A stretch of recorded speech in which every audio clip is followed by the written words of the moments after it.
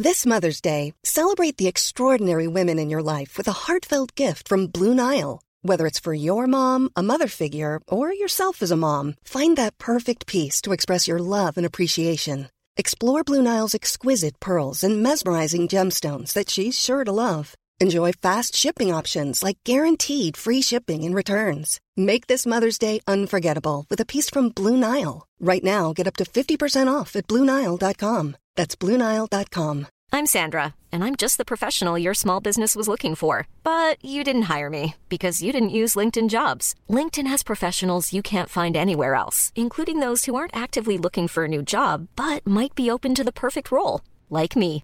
In a given month, over 70% of LinkedIn users don't visit other leading job sites. So if you're not looking on LinkedIn, you'll miss out on great candidates like Sandra. Start hiring professionals like a professional. Post your free job on linkedin.com/people today.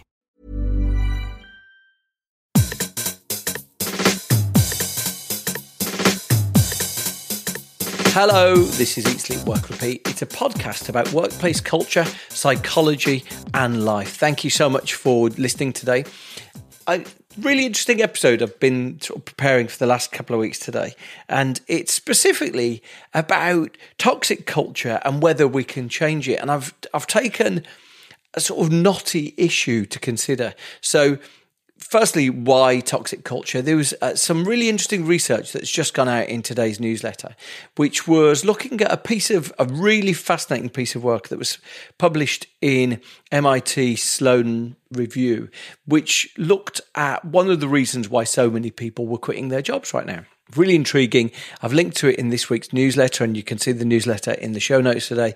And it looked at the context of people quitting in the midst of this great resignation, this moment we're in right now. Anyway, they evaluated the reasons.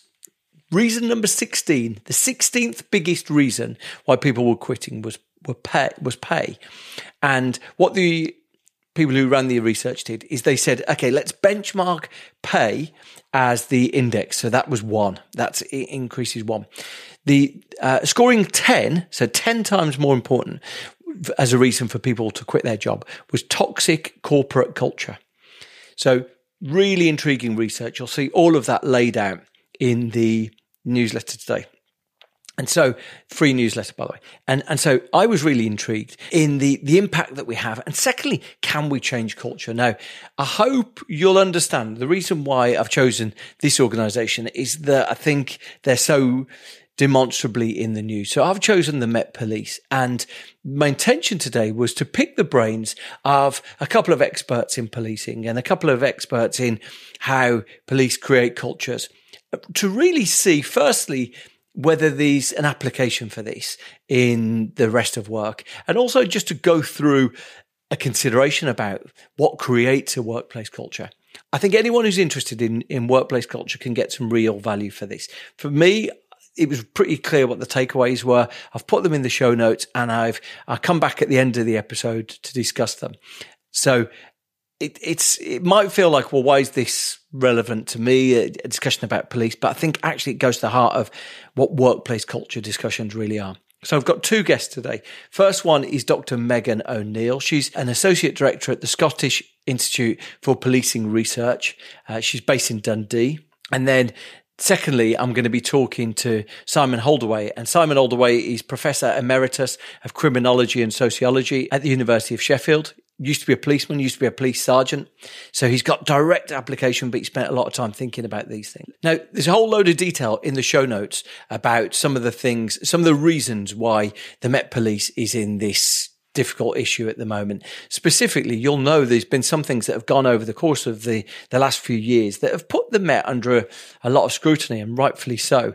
Most recently, I think in the course of the last 12 months, or just over 12 months, there's been the murder of a young woman by a serving police officer.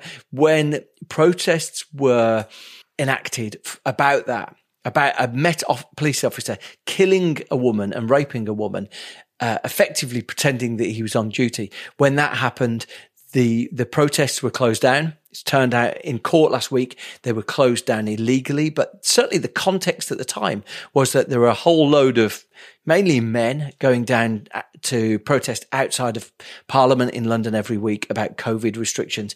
And they weren't policed with anywhere near the ferocity that those young women were closed down by police. So that firstly gave a really bad context. But then there's been the succession of things that are sometimes styled as canteen culture. In January this year, a report from the Independent Office for Police Conduct found, quote, shocking evidence of a profoundly sick force, including, quote, disturbing texts between serving officers that were justified as banter.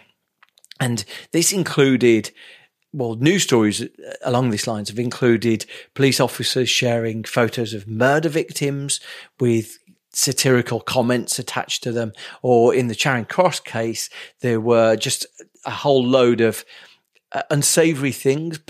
Police officers saying that they would rehypnol someone, that they would rape a colleague. And actually what came out from that report is that while only 2 of them were fired, others were promoted. So there were really difficult, horrible contexts, I think, that have made other people from the outside say there's something wrong with this organisation. I think, it's worth putting out in context. This isn't me freelancing and giving my opinion. The Daily Mail came out and said that police leaders face tough questions for failing to eradicate a vile microclimate. So, these things are being seen from wide places. That's why I wanted to understand, firstly, what does a toxic culture look like and how can you address it? Firstly, let me go into my discussion with Dr. Megan O'Neill. Now, Megan has written extensively about stop and search. She's done a lot of work with police. You'll hear me ask both of the interview subjects a specific question about something I'd witnessed in Birmingham. And it wasn't my intention really to sort of get into specifics, but as you'll get into the whole discussion, there's clearly themes about underlying prejudice, whether it's sexist or whether it's racist in the police, and really just pursuing those things. So I ask about an episode of policing that I witnessed in Birmingham, and just to fill in the details. So I was at a gig for the rapper Dave, very decidedly not a dangerous crowd at all, really sort of polite. He's basically a poet, right? It's not like he's someone who invites aggression in his audience. But the all-white police had sniffer dogs right at the start, and the crowd was probably 60% black. It was certainly mixed race gig. The week after, I saw Disclosure, albeit in London, and there were no police. Now, you need to be really clear that policing of drugs is a racial issue. And, the reason why is because in public surveys, when people are asked whether they take drugs, 9% of white people report taking drugs last year compared to 4.7% of black people. So the incidence of drug taking is twice as high amongst white people as black people, but black people are 9 times more likely than white people to be stopped and searched. So, the multiple of that is, per 1,000 population, the rate of black people being stopped is 19 per 1,000, and the rate of white people being stopped is 2.1 per 1,000. I'll put all those notes are all in those figures are all in the show notes. But policing of drugs is a racial issue, and it was just very visibly the case. It was like this beautiful, well-dressed crowd in Birmingham, and these sniffer dogs there, and some white policeman in his 40s has decided that this is the way that he's going to make a statement, and it's really strange how these impact. So that's the specific incident that I'm talking about there. You're also going to get a sense. Actually, Simon, in the second interview, he's very straight talking, but very evidence led. He's so sharp on detail. I thought at one stage he was saying something about police racism that was opposite to what he's saying. But what he was specifically saying, so stick with what he's saying. What he's specifically saying is you should never accuse someone of something until you know specifically what you're alleging. So you shouldn't say an organisation is institutionally racist until you've defined what that means. And I think that's the specific take, because actually when you get to hear his opinions, they're really robust and clear. Anyway, let's get into it. First, let's talk to Dr. Megan O'Neill, Associate Director for the Scottish Institute of Policing Research in Dundee.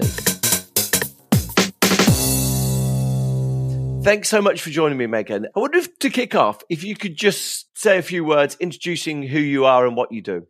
Yes, so I'm Megan O'Neill. I'm a reader in social sciences at the University of Dundee, and I'm also an associate director of the Scottish Institute for Policing Research. So my work is very much focused on policing, occupational cultures, community policing. So not only doing research on the police and how they do their work, but then also working with police organizations to improve their practice and to help ensure that the work that they're doing is informed by what we know in terms of the academic literature on policing and what works best in what situations. This is why I wanted to talk to you, because you've got this adjacency that you study the area, but you've also worked with policing organisations. So incredibly powerful. For me, looking from the outside at the Met Police, it seems to be this ongoing cultural issue. You know, they're constantly in the news for missteps or for decisions that seem maybe a little tin-eared at times. It seems to be a cultural issue. If you were to summarise the situation right now, what would you say their culture is, and what do you think the challenge facing the Met Police is right now? Yeah, I do think culture is part of it. And I think when it comes to the policing landscape in the UK, the Metropolitan Police do kind of stand out as an outlier. You know, they're one of the oldest, they have the biggest, and, you know, so there is quite a long history there with policing and the Met.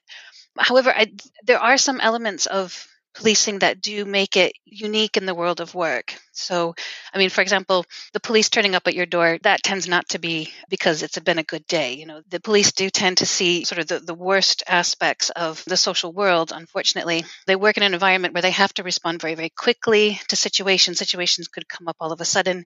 This encourages a tendency towards very fast judgments, which is part of their job. They have to act quickly, but it can lead to stereotyping. You know, just running into a situation, having to assess who's doing what. Putting people into boxes is actually part of the function of doing policing. It's also quite a hierarchical organization, and the Met is the most hierarchical of all the police agencies because it's so massive. So this structure is very much focused on sort of a command and control structure. So there's not a lot of free thinking that goes on, especially in the lower levels of the organization. So that creates a particular culture in itself. And lately, you know, since 2010, policing in England and Wales has lost 20,000 police officers. So in recent years, you know, the government has been trying to bring back some of those officers slowly, but it is coming back. But that kind of a loss takes a toll. So policing in recent years has been under a lot of pressure. There's a lot of stress to do more, but with less resource. And I should also mention that police community support officers were also lost. We lost about 40% of those, and they are not being replaced in the current recruitment drive for policing in England and Wales.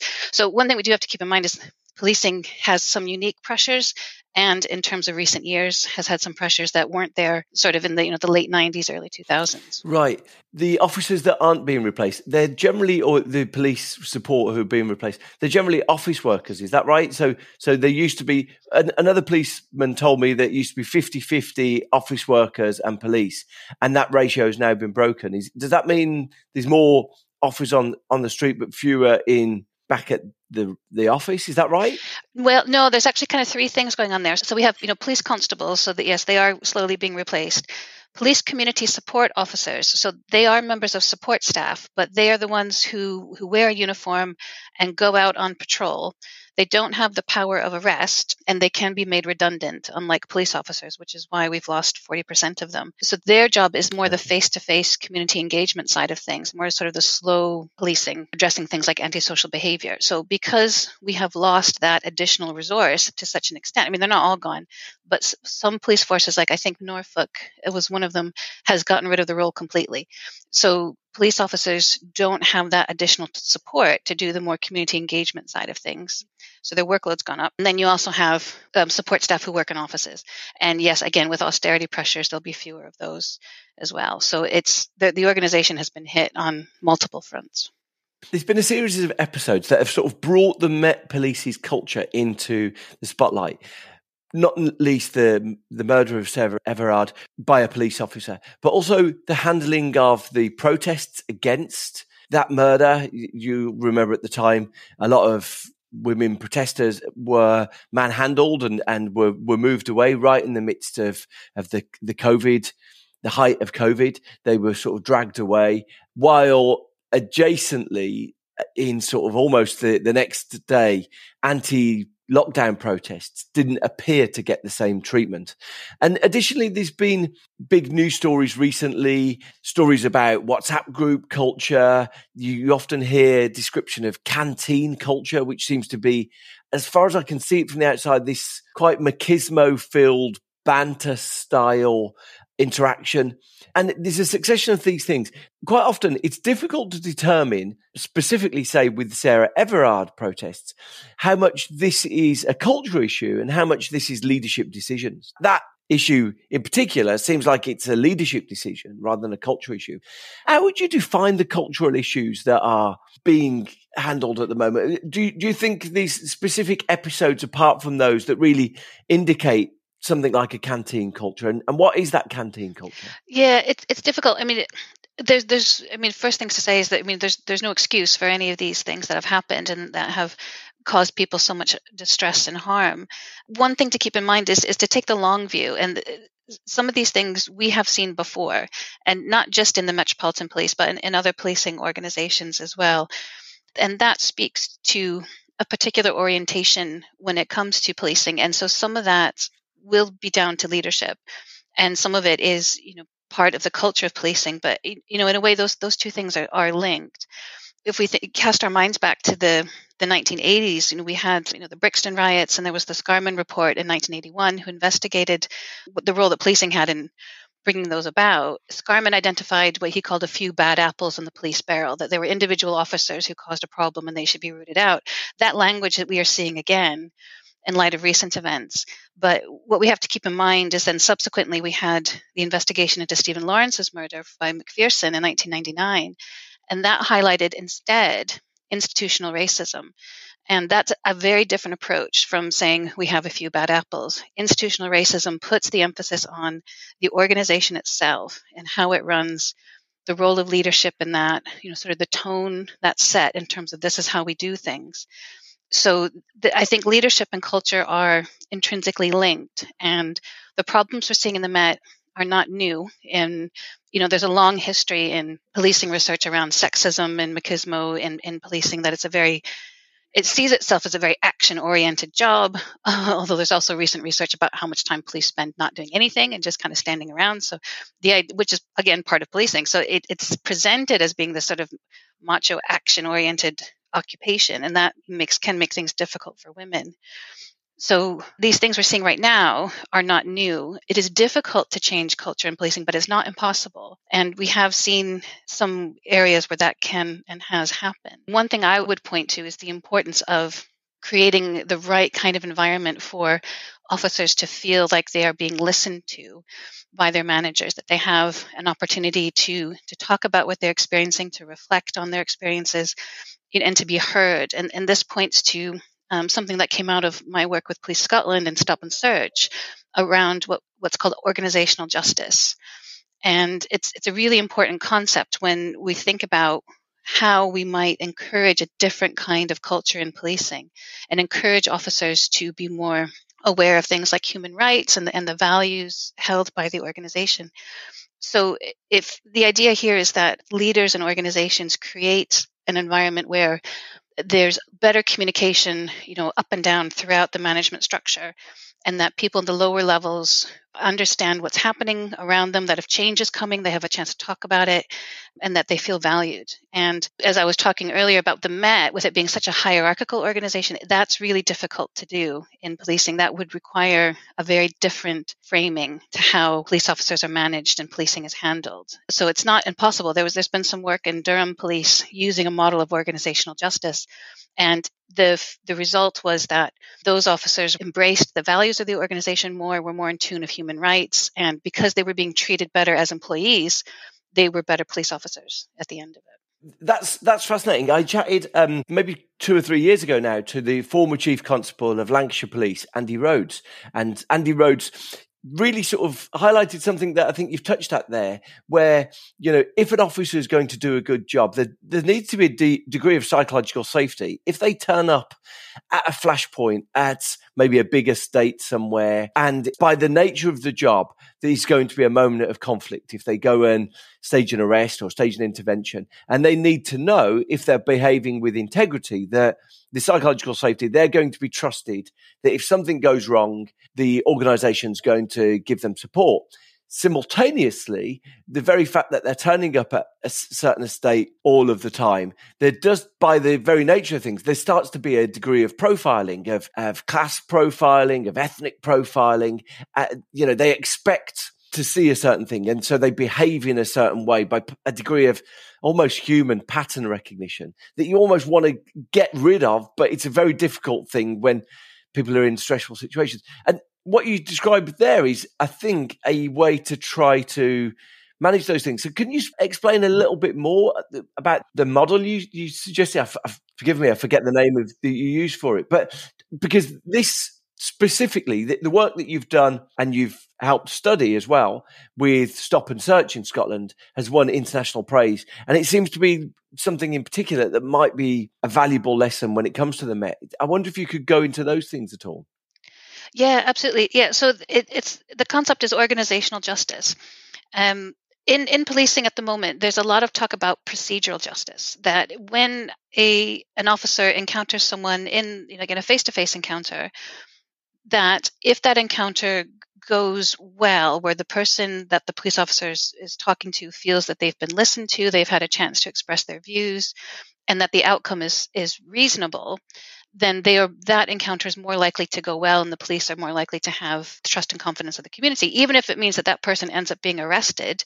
If that procedure goes well, then overall the outcome is much better. Procedural justice is an element of organizational justice. So the idea is it doesn't just apply to policing on the street with the community, it applies within the organization itself. There's different elements to it. The basic point is, if employees feel that the organization follows its own rules, that all the procedures happen the way they're supposed to, that employees feel like they're listened to, that there's good communication throughout the organization. So if something's going to change, that's communicated effectively, that people's opinions are sought and listened to and acted on, and then that resources are given out fairly within the organization. So both in terms of what people have to work with, but also rewards and punishment, that all that's done fairly. The idea being to encourage police managers to work towards a model of organizational justice. As I was saying, with policing, this is difficult because the traditional model is quite militaristic. It's quite hierarchical. This is what we're doing, go do it. So to change that takes a real concerted effort, and it takes a coordinated approach across the organization. Now, the reason this came up in Scotland is Scotland research by who was someone who then was a PhD student, Kath Murray, showed that Stop and Search in Scotland was off the scale. It was something like 7 times as high as what was going on in the London Met for rates of Stop and Search. And part of that was because in Scotland, you could ask someone's permission to stop them without legal grounds. Suspicionless Stop and Search. That's now illegal. They can't do that anymore. But anyway, at the time, so they could do these consensual stops. And so there were a huge number of Stop and Search. So the police felt that this was an important way to keep people safe, even though all the research said you're not likely to find anything. All you're likely to do is annoy people, and it's making situations actually worse. So to try to move the police away from using Stop and Search quite so much, they ended up completely changing how Stop and Search is conducted. There's now a code of practice. Consensual searches are no longer legal. It was a huge change. And the organization, because it was under so much pressure in Scotland, had to do it very, very quickly. So this was enacted within a matter of a few months. They were completely changing how they did everything in relation to Stop and Search. So while the change has been effective in that the rates of Stop and Search have plummeted, they're around like 1/10 of what they used to be. They're much more accurate in terms of actually finding something when someone is searched, more so than it was the case before. Officers themselves were not consulted in that process. It was more a case of, we're going to have to change. This is what we're doing. And that has caused a lot of ill feeling internally when these big changes came across. So while we can see the numbers have dropped, what we don't know is the extent to which that's because officers feel like, as you were saying earlier, I'm going to get in trouble if I do this wrong. Nobody has my back. And so might be avoiding doing stops because they don't feel like have that organizational support. So organizational justice came out as something that was missing in the Stop and Search story. for Police Scotland, and it's something that my colleagues and I have highlighted going forward in terms of for other organizations who are looking to change, who are looking to make a big difference in their policing and how they operate, need to start from a position of organizational justice, of we're going to listen to our officers, we're going to make sure they feel supported, that they're being treated fairly, and that we have good communication across the piece. Now, that raises a really interesting theme there, because I guess what you're saying there is the stop and search story might be suiting the customers. Do you call them customers of the police well? The people that they're stopping and searching might be saying, okay, there seems to be profiling going on now. We seem to be being stopped less at random. But you're saying to some extent the police themselves, the police officers themselves might think this policy doesn't work, or it doesn't reflect our capabilities and needs. And it just strikes me then we're getting onto the makeup of the organisation, because one of the things that is seeming to undermine the reputation of the Met Police right now is that these constant stories about police sharing things on WhatsApp, so photographs from crime scenes or comments about the victims of crime, so murder victims, photographs are shared on WhatsApp groups, which are firstly reprehensibly immoral, but secondly appears to be showing a lack of compassion when it comes to certain groups. And it seems to be all of these things are reflections then of this canteen culture. Now, would you, thinking holistically, say that as well as organizational justice and making sure the police felt listened to, is there a process which has to be, okay, before we build new cultural norms, we also really need to expunge the organisation of either toxic behaviours or toxic individuals? How do you get rid of the toxicity that seems to be the undercurrent that's there at the moment? Yeah, no, it's a really important question. And it comes back to that question of the Lord Scarman approach of we have lots of bad apples to the McPherson approach of it's an institutional problem. One thing to say is that, there is no excuse for that kind of behaviour. And, for officers who are doing those sorts of things, that there does need to be an appropriate response and to that, but we also need to understand where that's coming from. And policing is an extremely difficult job. It is extremely stressful. Police officers will see events that will, for some, may haunt them for the rest of their lives. It is a difficult job. There are various coping mechanisms to that kind of stress, and often one of the joys about doing so much work with the police is that the police can be really funny, because humor is a very frequent coping mechanism. Going out and doing patrol in a car, actually, my sides might be hurting from laughing so much sometimes, because the humor is a really important coping mechanism. It's when it tips into that extremely inappropriate types of humor, as we've seen in recent events, that's, of course, when it becomes problematic. So the issue here is, in these particular cases, how are police officers dealing with the stress of their job? Why are they in those stressful positions in the first place? Do they not feel they have other outlets to deal with that stress, to explore why that's happening and why they're feeling the way they are? So that's where the organizational side of things comes into it, in that if the organization is not providing them with appropriate outlets to deal with their stress and to feel that they can be open and honest about how they're feeling, that's the problem with the organization. That's where the institutional side of it comes in. And there is a lot of work now going on in terms of mental health and policing, and helping police officers to feel that it's okay to talk about being depressed or being very stressed, and to have ways to be supported. I don't think that's quite mainstream yet throughout policing. So there is still work there to help bring that sense of you are supported, we do have your back, and we can help you when you're experiencing difficulties. Really interesting. You mentioned the humour aspect of it, and to some extent, I think that's possibly not seen from the outside.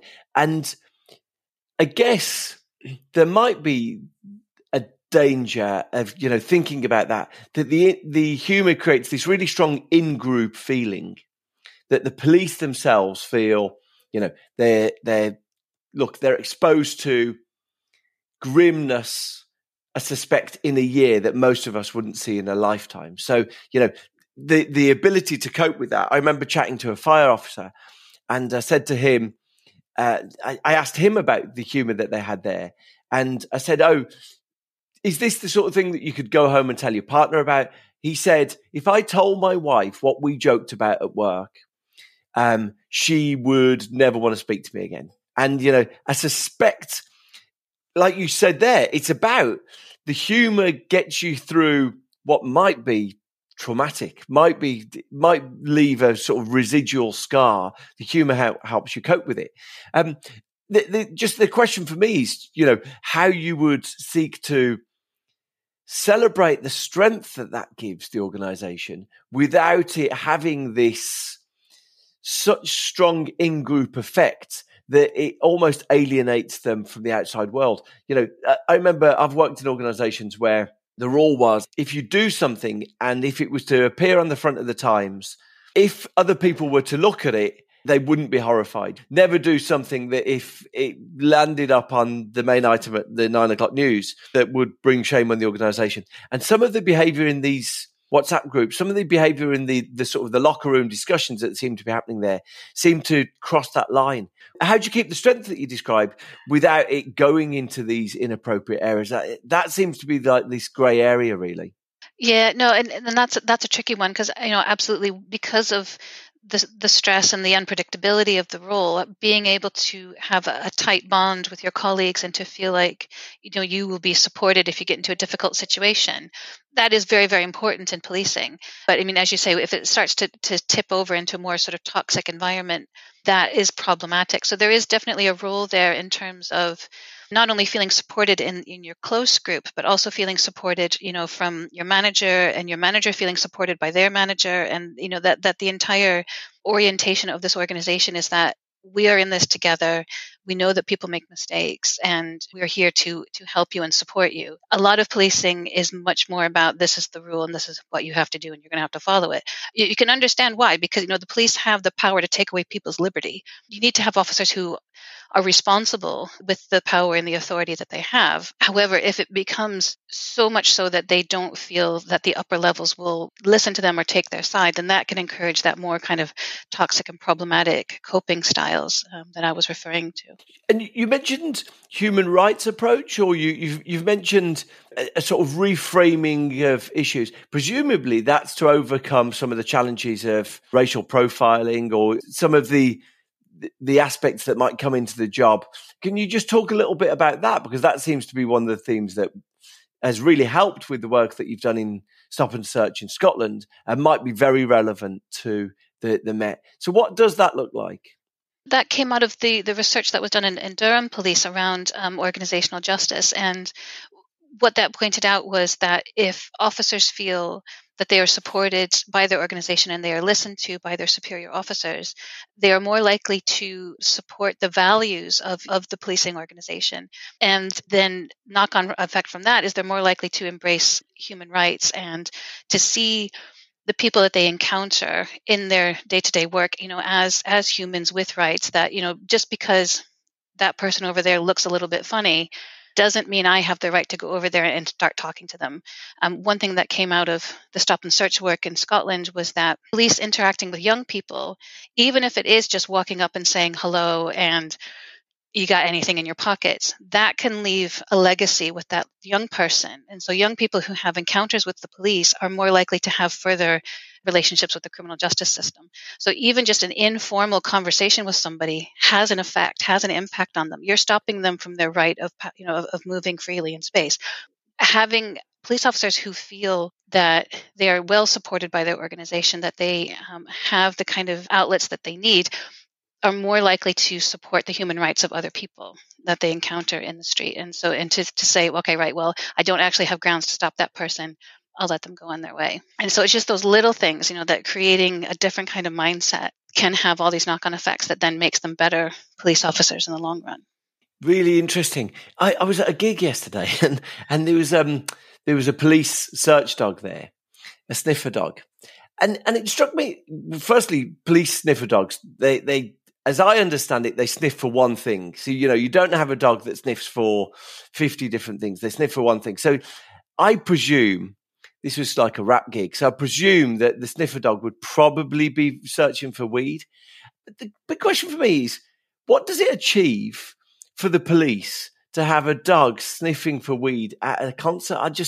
For me, it's created this moment of conflict with an audience that they probably need to build bridges with. And it just strikes me as a flashpoint that seems unnecessarily adversarial. And presumably then, those decisions go to the heart of how the police might change a culture going forwards. They go to the heart of that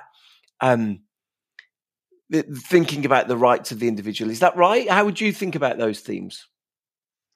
Yeah, no, that's interesting. So that particular example, that would probably be a decision that was made at a more senior level, that, this is how we're going to police this gig. And so someone in a position of authority decided, we need to have sniffer dogs. Other managers or other officers in that level might not have taken that same decision. And there is a lot in policing that is discretionary, where the police can decide, is it really worth it for me to do X? Is it really worth it for us to have a big police presence at this particular gig? Because, as you say, that creates a particular tone. So, for example, a lot of my early research was on the policing of football, and there's a lot there around the appearance of police officers in riot gear and shields and helmets and everything at the start of a match paints a particular tone as to what we think is going to happen, and that in itself can contribute towards behavior that might not be desirable. So there is a lot there in terms of the police being aware of how their choices and actions make other people feel, and that sometimes it might be better to use their discretion to not take particular actions.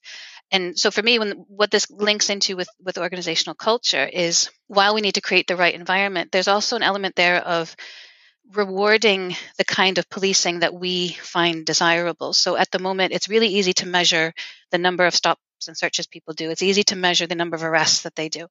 What's not easy to measure is, the crime that wasn't committed. It's difficult to measure a community member feeling reassured. That's somebody thinking, actually, I'm not afraid to walk to the shop now because I know that, this environment is more secure than it used to be.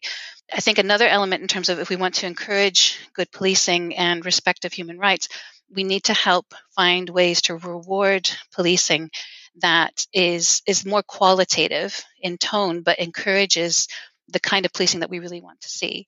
And that is a challenge. That is a very, very much a challenge. But I think the more that we reward that kind of behavior, community engagement and working with people, the more that we will see that kind of policing.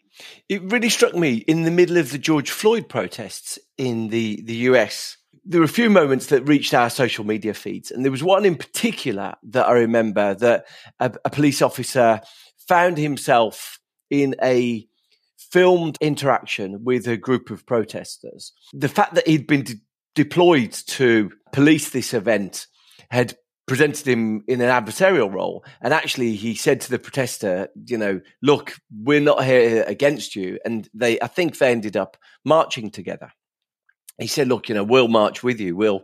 I'll take the knee with you. We'll march with you. As a means, I think, to try and say, look, it's not us and them. We want to be more on your side. It was like a really interesting framing. And I think we've learned a lot about some progressive movement in the US, about some city police departments and some state police departments have attempted to try to bridge this big gap, this big chasm that's formed between themselves and the people they're policing. Are there any lessons that you think we can draw from the US? To be honest, I'd do it the other way around. That I think there's more the US could learn from the UK and our policing style. Although we do have to keep in mind that the US is a heavily armed population. So there are a lot of guns in America. The police are armed. So that right there sets a particular tone as well. However, as you were saying, there were lots of examples coming out of the Black Lives Matter protests where police realized that coming in, aggressively was really counterproductive. That these were people who really needed to express their situations and their feelings. And so to work with them was much more productive than the other way around. And, there've been calls in the US to defund policing. For me, I would take the opposite approach and tend to take a lesson from the UK, where, especially in England and Wales, there's actually legislation that stipulates the police have to work in partnership with other agencies. So the police are mandated to work with education services, health services, youth services, and charities, all these sorts of things, that they need to get around the table together and help address community safety and problem solving together. That's not seen very often in the US. The US tends to be very siloed in terms of the various organizations, and the police are very law enforcement oriented. They don't see themselves as much as members of the community as we would see in the UK. So for me, I think instead of defunding the police, the argument here is more about how can we support the police to be more connected to the other services in a community, to be more a part of the solution to what's going on in a community, rather than reacting to things that are happening in the community on their own. And because all of these issues are very deep-seated, racism in America isn't just about policing. There's so much more there in terms of education and economics and social factors, that it's not just the police. So it has to be something that's done together. And you can't do that with fewer funds. That kind of work takes money rather than less money. But it's that kind of collaborative working that we see more of in this country than you do in the US. Now, I've been incredibly pessimistic about these things. Like, you read these headlines, you think this is a succession of errors. The Met itself didn't seem like they were addressing it. Listening to you, it actually sounds like themes that have been considered elsewhere, and like this can be solved. This isn't too big a problem to solve. Would you be confident that the Met can solve its problem if it acknowledges that it's got this cultural issue? I think, that's always what they say. The first step of healing is, accepting that you have a problem. So I think for the Met, yes, in a way, this kind of touches on the experiences I had in Scotland, where Police Scotland were very, very firm in the view that stopping and searching people in volume kept people safe. And it took a long time and a lot of effort and a lot of political pressure to change that mindset and for them to say, okay, you're right. Actually, this isn't achieving what we wanted it to achieve. We're going to change. So for the Met, as I say, has been in existence for a very long time. It has a very particular historical and cultural profile. To change it will be difficult, but no, it is not impossible. It's, everything is possible. It's entirely possible. What that would look like, I'm not sure. Maybe the case that to really enact change, we would have to completely change how the Met operates, maybe break it up into two smaller police forces. I don't know. But for me, I don't think it's impossible. But it will require the leadership of the Met to accept that the current way things are done, the current way that the organization is run and managed, is not taking it in the direction that the public wants to see. And so things have to change, yeah. And how would you get rid of this WhatsApp culture, this locker room culture? Would you prohibit it? Would you try and have gentle discussions with people about the norms and acceptabilities? Is it carrot or stick, or how would you overcome this? It seems to be an undercurrent that you do need to address, but how would you set about changing that?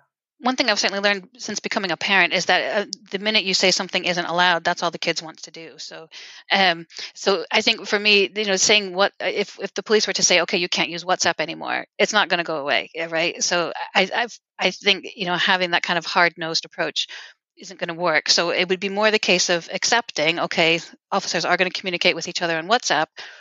Let's try to create an environment that encourages responsible use of that tool. And it can be a really quite powerful tool, if used in the right way. And this kind of gets back to this, what is the general tone and atmosphere of their working environment? And in this case, it might be, related to whistleblowers, that if someone was aware that inappropriate behavior was going on in WhatsApp, that person felt supported to come forward and to express those views, and that wouldn't then have ramifications for the remainder of their career. So no, I don't think we can ban it. I think there needs to be a revised approach to what role does it play, and to help people to speak out if it doesn't conform to that. I'm so grateful for the time you've taken to talk to me. Anytime on this podcast I've thought about cultural change, I don't think there's an area that's higher stakes than the culture of the police and getting the policing right. So, your expertise in the area has been so helpful for us. Thank you so much for talking to me, Megan. My pleasure. Thanks for inviting me.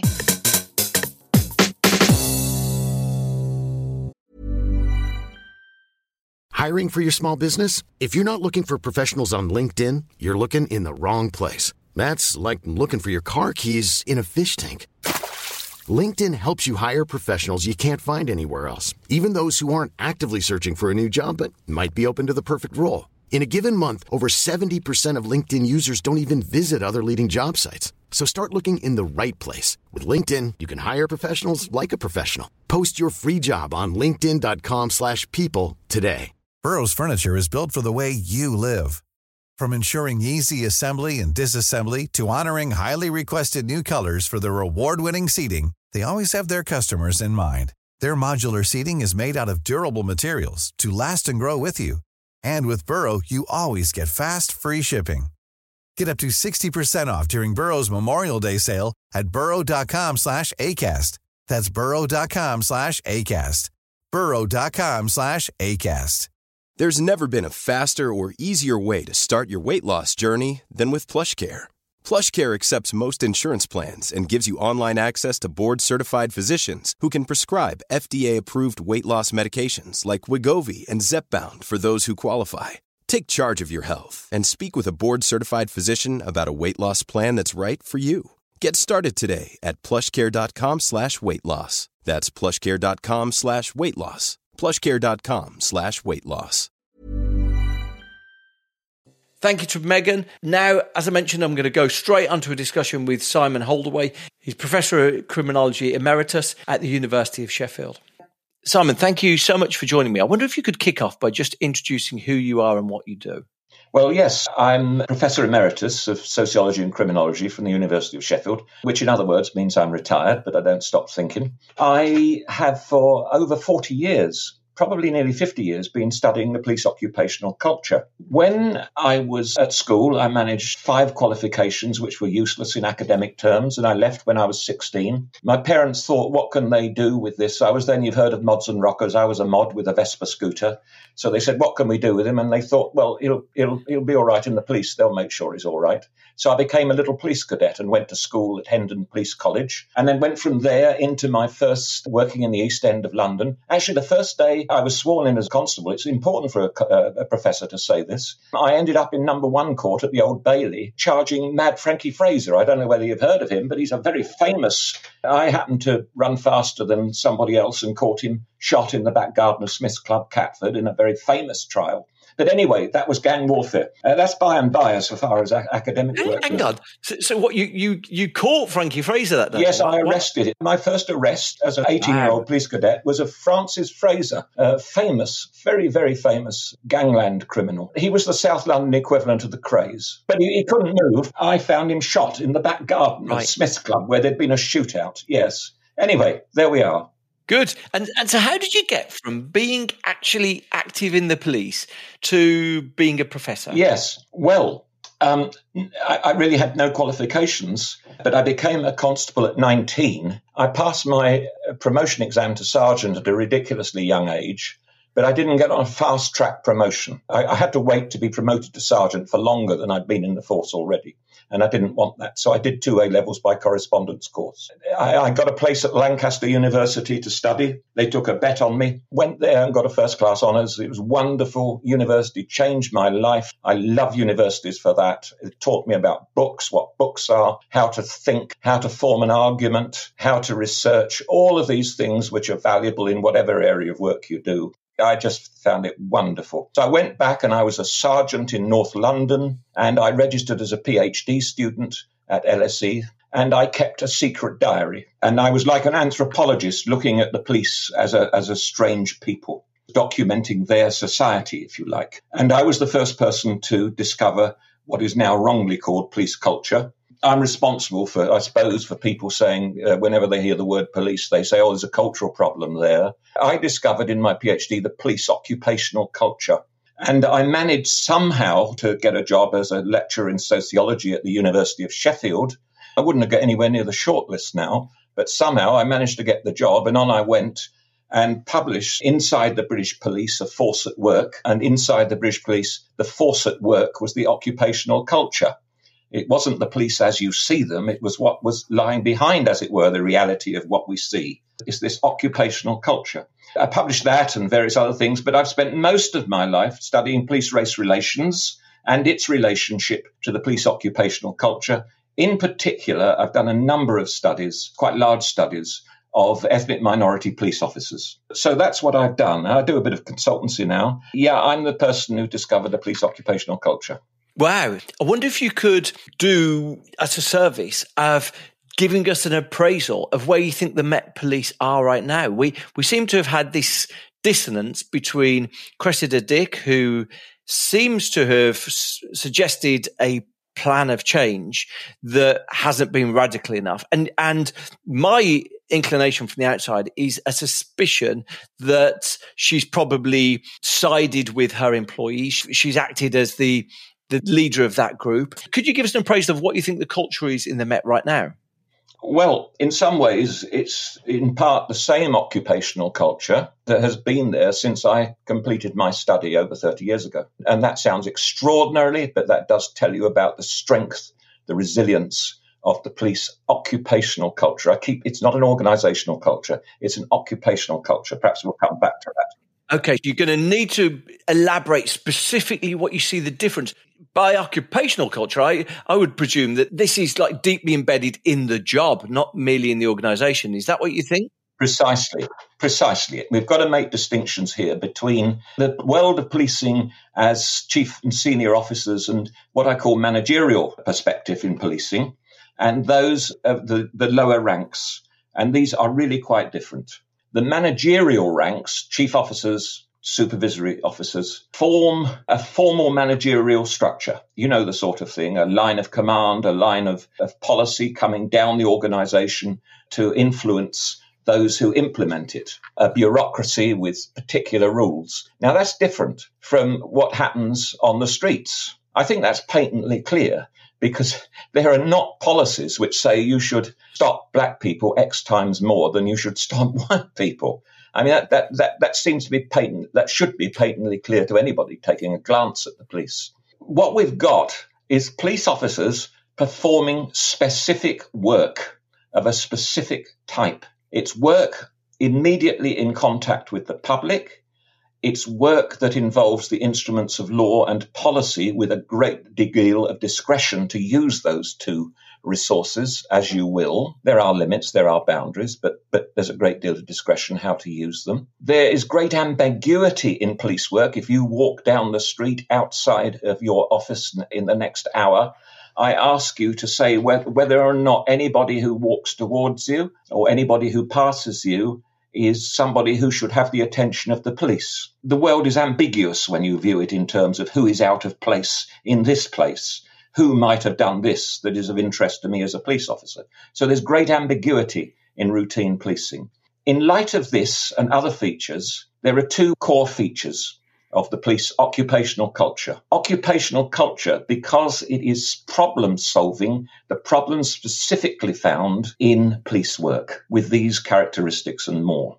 At the core is the idea that the police own the territory they work in. In other words, when a police officer drives a car down the street, he or she is responsible, owns that street. Of course, they don't. And the second related point is that they are the thin line against disorder. So if they don't function properly, then there will be disorder. And of course, that's wrong as well, because there are many, many factors you have to take into account if you're going to try to understand how disorder arises. I mean, it goes all the way down from economic and social policy causes disorder of particular types to the particular locality and resources that are available to people in the area they live in. But at the core, we have this firm belief we're in charge and we deal with disorder. If you're going to deal with policing and you're going to change the occupational culture, incidentally, you have to get rid of that view and you have to see that you have to work with schools, social services, many, many other organisations who are concerned with the retention of order. That view of the world is very different from the formal rational view of chief officers, which is that discretion, the use of discretion will be minimal. I can change that world by issuing directives about policy and about how law will be implemented. And I am able to, it's always retrospectively, of course, control aberrant behaviour and change things. So you've got a notion really of formal rationality in the minds and actions of chief officers, but that formal rationality and the resources it uses always passes through, let's think of it as a lens with different filters in it. And that lens, as a law or a policy comes down to the lens, which is the occupational culture, it's refracted in one direction or another, depending upon how the occupational culture helps form the mind of the officer putting something into action. So always, law as it is written is not law in practice, and policy as it's written is not policy in practice. If you want to understand the police, you have to understand what constitutes this lens through which things are refracted, and then you have to understand police on the ground. And is it possible then, you've given me this occupational culture, what comes with the job? That would suggest to me that there's going to be some shared characteristics between policing, probably between people in Manchester, police certainly in urban environments, police in Birmingham, police in Manchester, police in Glasgow, they're going to have some things in common. Beyond that, though, do you think that there's a nuance that the Met has a specific organisational culture that goes a level beyond that? I'm speaking without evidence, and of course academics never ever do that, do they? No, I don't think so. The Met historically has always been seen as it's always has most press attention. The Home Office is only just down the road. But I think there are similarities that one can find, in all metropolitan forces. This is a puzzle I haven't yet sorted in my own mind after 30-something years. But I don't want to present police constables and sergeants as clones, that they're all the same, just thinking through with this occupational culture. There are subtleties of difference.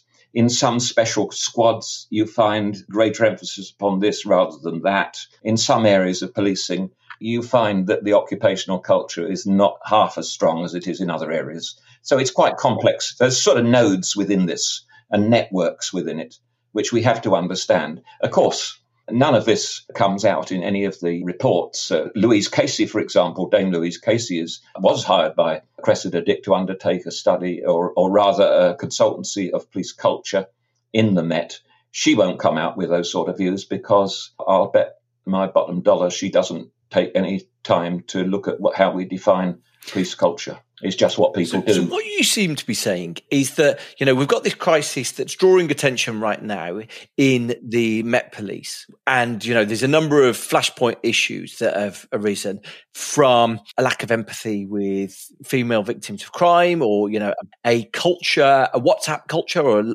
sometimes called a canteen culture of, it seems, toxic masculinity. There's a strong in-group culture that creates a sense of out-group, meaning that some victims aren't treated with even the most cursory respect. What you seem to be saying is that this is more adjacent to some of the themes that have surfaced in the US about defund the police, about the job is in itself broken. It seems to be more adjacent to that than something specific about the Met is broken. It's almost like you're saying, because what you hinted at earlier was that you need more holistic solutions. You need to think about how schools and education authorities, about other probably health services can integrate into this if you're going to solve it. Is that what you're saying? You're saying the job is broken, not the organisation is broken. Well, it's not broken because it's carried on like this for goodness knows how many years, and we get a police service. It can carry on like this as long as we want it to. So it's not broken. But no, I don't agree that this is the same as American police forces. More recently, we're talking about the Floyd murder, aren't we? And American policing there. American policing is much more aggressive. It's armed policing constantly on the streets. We don't have the same, this is the wrong term, but let me say underclasses of black people and white people in Britain as we do. We don't have ghettos which are separated off completely. I think a hop over the Atlantic is very difficult if we're going to try and compare police forces. Also, some American forces, because, I don't know, there's probably 1,000 police forces in America. They're very, very small, most of them very local. There will be some forces which are very, very close to their local populations, their local communities, and will be very sensitive to how they deal with victims because they probably know somebody who knows the victim. No, I don't call policing broken because it's carried on like this for too long.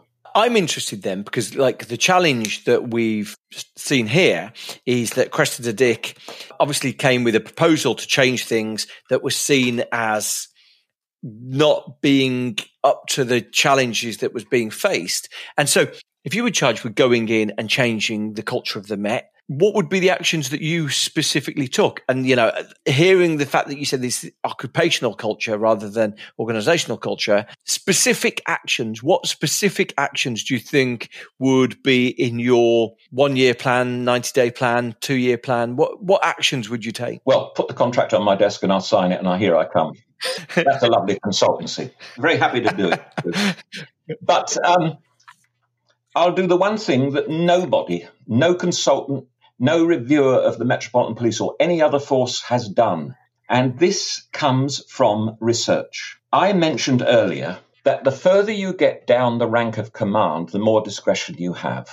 And I mentioned that law as it is written and policy as it is written is not law and policy in practice. The people who we should be calling, let's just call them who are the police.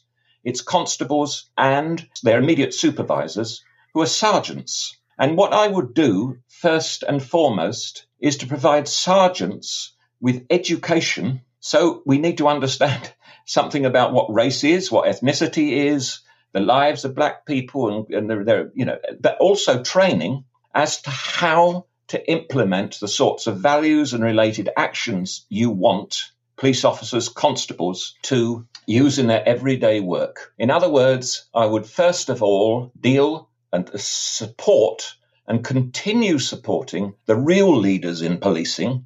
And there's far too much talk about the importance of leadership in organizations. The real leaders are sergeants. So give them the status, give them the skills and the knowledge, be able to talk to their constables in terms of what they want them to do. That's the first thing. And that is really important. And if you ask me, has anybody done that? The answer is no. You ask me what sort of training do sergeants get? In some forces, it's completely minimal. Right. And so it strikes me that just joining together the things that you said there, a greater empathy with the people that you're policing, that those sergeants are probably, in the same way that actually right now there's a crisis of management in the offices, it seems you're saying there's a crisis of management at the sergeant level in the police, and you need to probably think about reforming those people as your first step.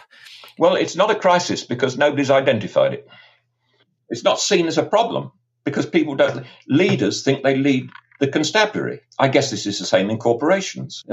Chief executives think that they lead their organization, whereas in fact it will be others. So what I'm saying is this isn't a crisis because nobody's spotted it. It's not a problem because people don't understand it. And don't ask me why, but part of it is that there's a very strange idea that somehow those who are in the higher ranks have control over the lower ranks and can easily influence what they do. Well, you can't if you know anything about the research. You can set the tone. That's what a higher rank leader does. You set the tone. In the area of race relations, I found when I did a study of the recruitment of ethnic minority officers into the police, I found the more the chief constable talked about the commitment of the force to equality, the more the policy became embedded. But it could flounder when it got down the ranks, because the sergeants didn't really understand why this was being said, what they needed to do to put it into practice, and so on and so on.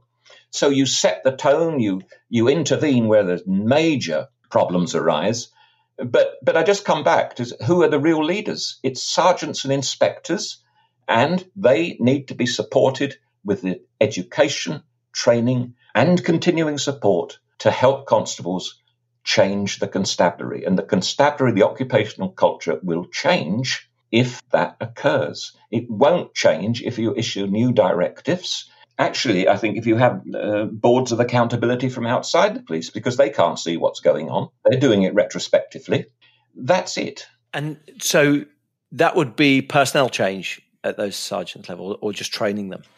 Well, that raises an important point. Just this week, a very interesting review of policing from an organisation called the Police Foundation has been published, and they're saying that there should be a review every 5 years of police officers' abilities. And I'm in favour of that, and that would resonate with what I'm saying, because I think at the moment we don't know which sergeants have the skills and abilities to do this sort of work. So there might be some sorting out to be done there. First of all, let's just focus on sergeants and their importance. From your perspective, do you think this is what the incoming leader of the Met will seek to do?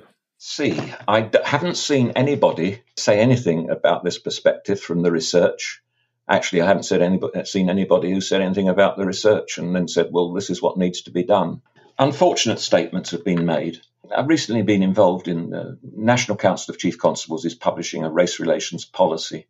Some people insist that the new Commissioner of the Metropolitan Police must say and accept that the Met is institutionally racist if they're going to be appointed. And then others have said the Commissioner must accept that the force is institutionally sexist. I don't know what these people mean by this, but what they actually must mean is that an institution is repetitive action by people, that's by constables, and they need to get down to sergeants. But they never say that. What at the moment, we've got a lot of jargon being voiced from outside the force, and I'm not sure that really gets to the heart of things. Of course, we've no idea what Priti Patel wants, and we've no idea what the Mayor of London, Sadiq Khan, wants. For me, it's got to be somebody who appreciates the limitations of leadership and works from that basis. Would you be optimistic then that this could be solved? Could be solved, yes. And of course. And you skimmed over the sort of the institutionally racist thing there. Why? Because you think it's not a helpful question? Well, it's become a catch-all. Right. Every time anybody sees anything that is disproportionate in relation to into black people or any other minority ethnic group, they say it's institutional racism. What do they mean? That the policies are written to be discriminatory? That the action of police officers is discriminatory deliberately or unwittingly, as the Lawrence report puts it? I think the force is institutionally racist. I'll use that term, but I see it as repetitive action, repeated action, so the outcomes are disproportionate. I've been to a few music things in the last few weeks, and I was at a big rap concert in Birmingham. There were police sniffer dogs there. Now, the clientele of this was, I would guess, 60% black, and there were police sniffer dogs there. And I've been at big music events, hundreds of big music events in the last few years, but I've been at big music events populated by white people in the last few months, and there were no sniffer dogs there. And so, yeah, well, that's discriminatory. Right. That is racial discrimination. Whether that amounts to institutionalization of that is another matter. Without doubt, that is racially discriminatory. You've given the reason for arguing that case, the evidence that it not happens at music events with white people. I'm not arguing. I'm not trying to water down racial discrimination and prejudice. On the contrary, it's an extremely serious problem. But no, I just get a bit fed up actually with people throwing concepts around without being in the least bit clear about what they mean or what you do about them. I mean, if you think about people who are talking about institutional racism, fine. But what are you going to do about it? How do you tackle it? That means how do you define it? There's a very strong symbolic aspect to policing. Seeing a police car, seeing a police officer somehow enshrines symbolically order, gives people confidence. And you've heard a lot about in London a lack of confidence in the police. So there's a very important symbolic cast to policing. You've got to understand that if you put police officers in various places, then people are going to feel more confident. What's happened in London, I think, is that although the police symbolise order, Cressida Dick has come to symbolise disorder and everything that is bad about policing. I've met Cressida Dick many, many years ago and ongoing. I'm not a friend of hers, but I do know her, and I know that her values are those that you and I would want to hold, actually. Many of them. But it was when she became a symbol of all that is wrong was the time that she lost the confidence of everybody, and I think had to resign, actually. Another part of that is that I never heard her talk sufficiently about her plans for change. I mean, I'm not sure if anybody who's listening to this podcast can say, oh, yeah, I know what Cressida Dick was going to do, and I like that bit and didn't agree with that bit. Or it was hopeless. Yes, she's right to have to leave. But I just don't think she communicated sufficiently. I talked about police chief constables, the importance of them talking about race and their commitment to equality and what they're doing about it in their force. That's an important part of signalling to publics about what they want. But I don't think Cressida Dick did that. All she seemed to do was almost be on the back foot and almost sounding a little bit defensive. And I find that very difficult to understand. Apart from this point, which is that if we go back to the Lawrence report and their definition of institutional racism, there was some research after that amongst a very big sample of low-ranked officers. And they thought that the Lawrence Report and its definition of institutional racism was saying that they individually are racists. And that has happened this time round as well. Police Federation in Sussex and in London have said, no, our officers are not racists. And so, we're not institutionally. The great danger has been for Cressida Dick, if she accepts the notion of institutional racism, the evidence from research, like it or not, is that officers will think she's calling them individually racist and she'll lose them. I mean, they'll feel resentment against her for that. So that might be why she didn't chart her careful course between the people who were critical using the notion of institutional racism and keeping her workforce on board. I mean, Commissioner of the Met is a hugely difficult job, but mind you, don't take it, don't appoint somebody to it if they can't do it. I just think that. When you see the Commissioner of the Met and you hear what they say, you should feel nothing but they have competence, they speak about the values, and then they are doing something at that lower level of supporting the real leaders of the force. There's a kind of humility that needs to go with very high rank in the police. Yeah, so what other values do you think are needed? I think let's stick with race. I mean, what we want there is equality. The way a sergeant should act with his or her constables is to check the number of stops which each officer has done, to find out where those stops were taken, in other words, to get an analysis of what each officer is doing and to see whether or not it looks like it is discriminatory. And then to have the support, and at the moment it would be a splattering of courage and confidence to say to the officer, look, this is the pattern of what we see when you're stopping people or arresting people. Seems to be some possibility that this is discriminatory.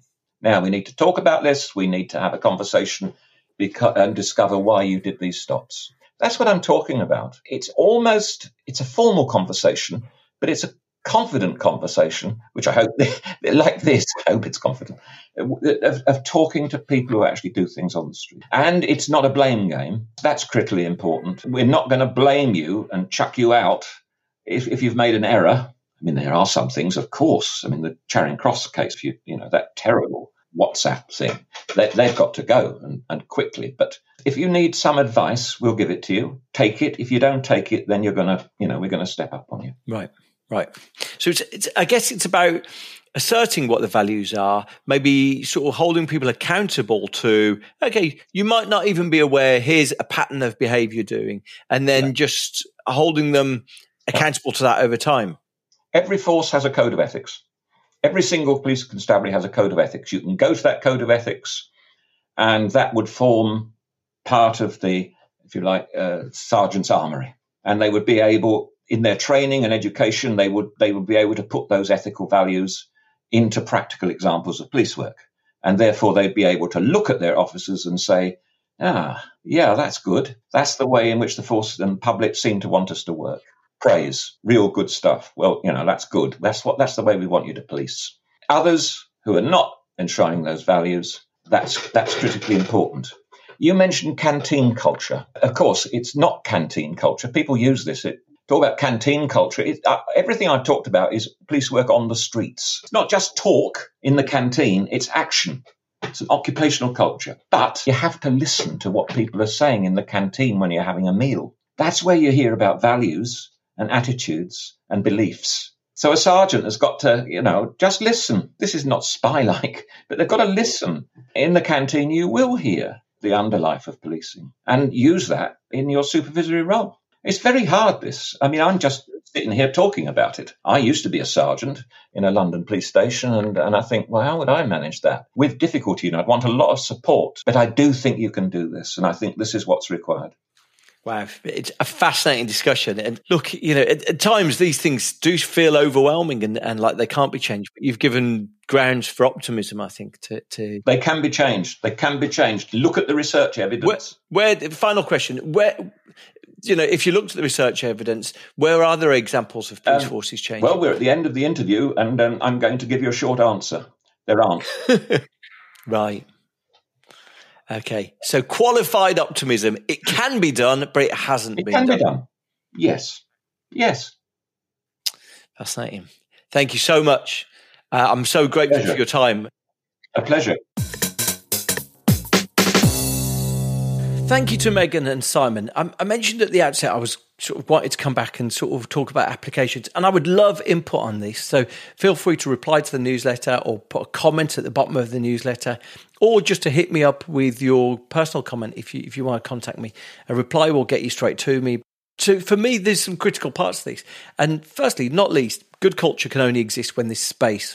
When an organisation is overwhelmed, it's got people are overscheduled, they've got no sense of personal control. When there's no space, culture can't exist, or it can't thrive. It needs space to grow.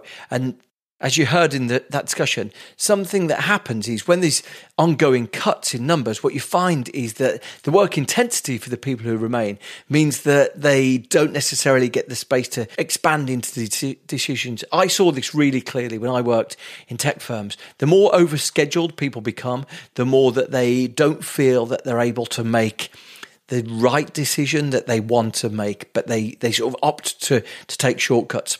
Second thing is, I think, giving officers a voice. And this is a really critical consideration in any culture. It contributes to what Megan talks about, organisational justice. The organisation needs to feel like people are heard, respected, and they can contribute. Then finally, I think what Simon really clearly articulates is two things. He articulates the value of middle management for bringing culture to life and holding it and embodying it. And it's often neglected. We talk about the importance of leadership, and he explains the gaps in leadership that he witnessed. I'm a keen listener to a brilliant podcast called Rock and Roll Politics, Steve Richards. And Steve Richards talks all the time about the importance of leadership. He's telling stories and setting out what you want with a sort of narrative to it. And I think what Simon articulates there is a leadership void. When you're not telling stories, when you're not articulating what you think the future is going to look like, then there's a real gap that lives there. I think to some extent what they're saying is that Cressida Dick tried to have identity leadership where she said, I am one of you and I represent you. And the danger of that is that when you're trying to enact cultural change, saying I am you, we are us, it makes it very difficult unless you're explaining the direction of travel. It makes it very difficult to actually embody some change. The final thing that Simon really clearly mentioned was the importance of values. And values are a really critical part. What you find with any society is that society often starts with rules, and rules by their very nature are autocratic, they're controlling, they're prescriptive, and they bridge from rules into values. And values have a benefit to them because they are subject to interpretation. What you find, though, is that if values are going to thrive, they need to be living values that are represented in the stories that people tell, that are represented in the behaviours that we reward. And so I think what Simon really demonstrates is that when there's a void in how you bring those values to life, effectively other behaviours can become the equilibrium. You know, if people are seeing a lot of toxic comments in WhatsApp groups, then effectively they find themselves thinking that is our culture here. We're able to do those things. I mentioned right at the outset that there's a whole load of episodes that happen like this, and these effectively become the tolerated values of an organisation. In the newsletter, I mention a piece of work that says that if a leader of a company has a driving under the influence conviction, the chance of that company being caught committing fraud goes up by 25%. Leadership has an impact, and whether it's intentional or not, the actions of leadership become the culture and the values of the organisation. Hope you've enjoyed that discussion today. Please do hit me up. I'd love feedback on it. It's sort of getting into something that's as emotive as the policing and the culture of policing is obviously a highly tricky one. And that's why I'd love to hear your thoughts. I'll happily give a platform to anyone who expresses something different or someone who takes something different from the discussion. Appreciate you listening. I've been Bruce Daisley. See you next time.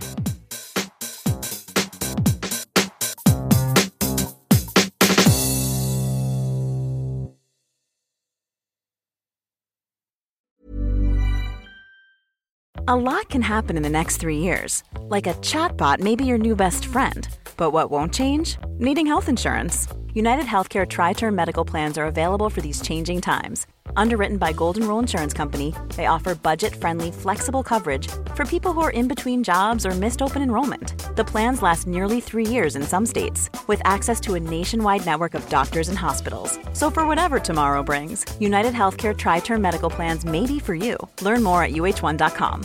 Imagine the softest sheets you've ever felt. Now imagine them getting even softer over time. That's what you'll feel with Boll & Branch's organic cotton sheets. In a recent customer survey, 96% replied that Boll & Branch sheets get softer with every wash. Start getting your best night's sleep in these sheets that get softer and softer for years to come. Try their sheets with a 30-night guarantee. Plus, get 15% off your first order at bollandbranch.com. Code BUTTERY. Exclusions apply. See site for details.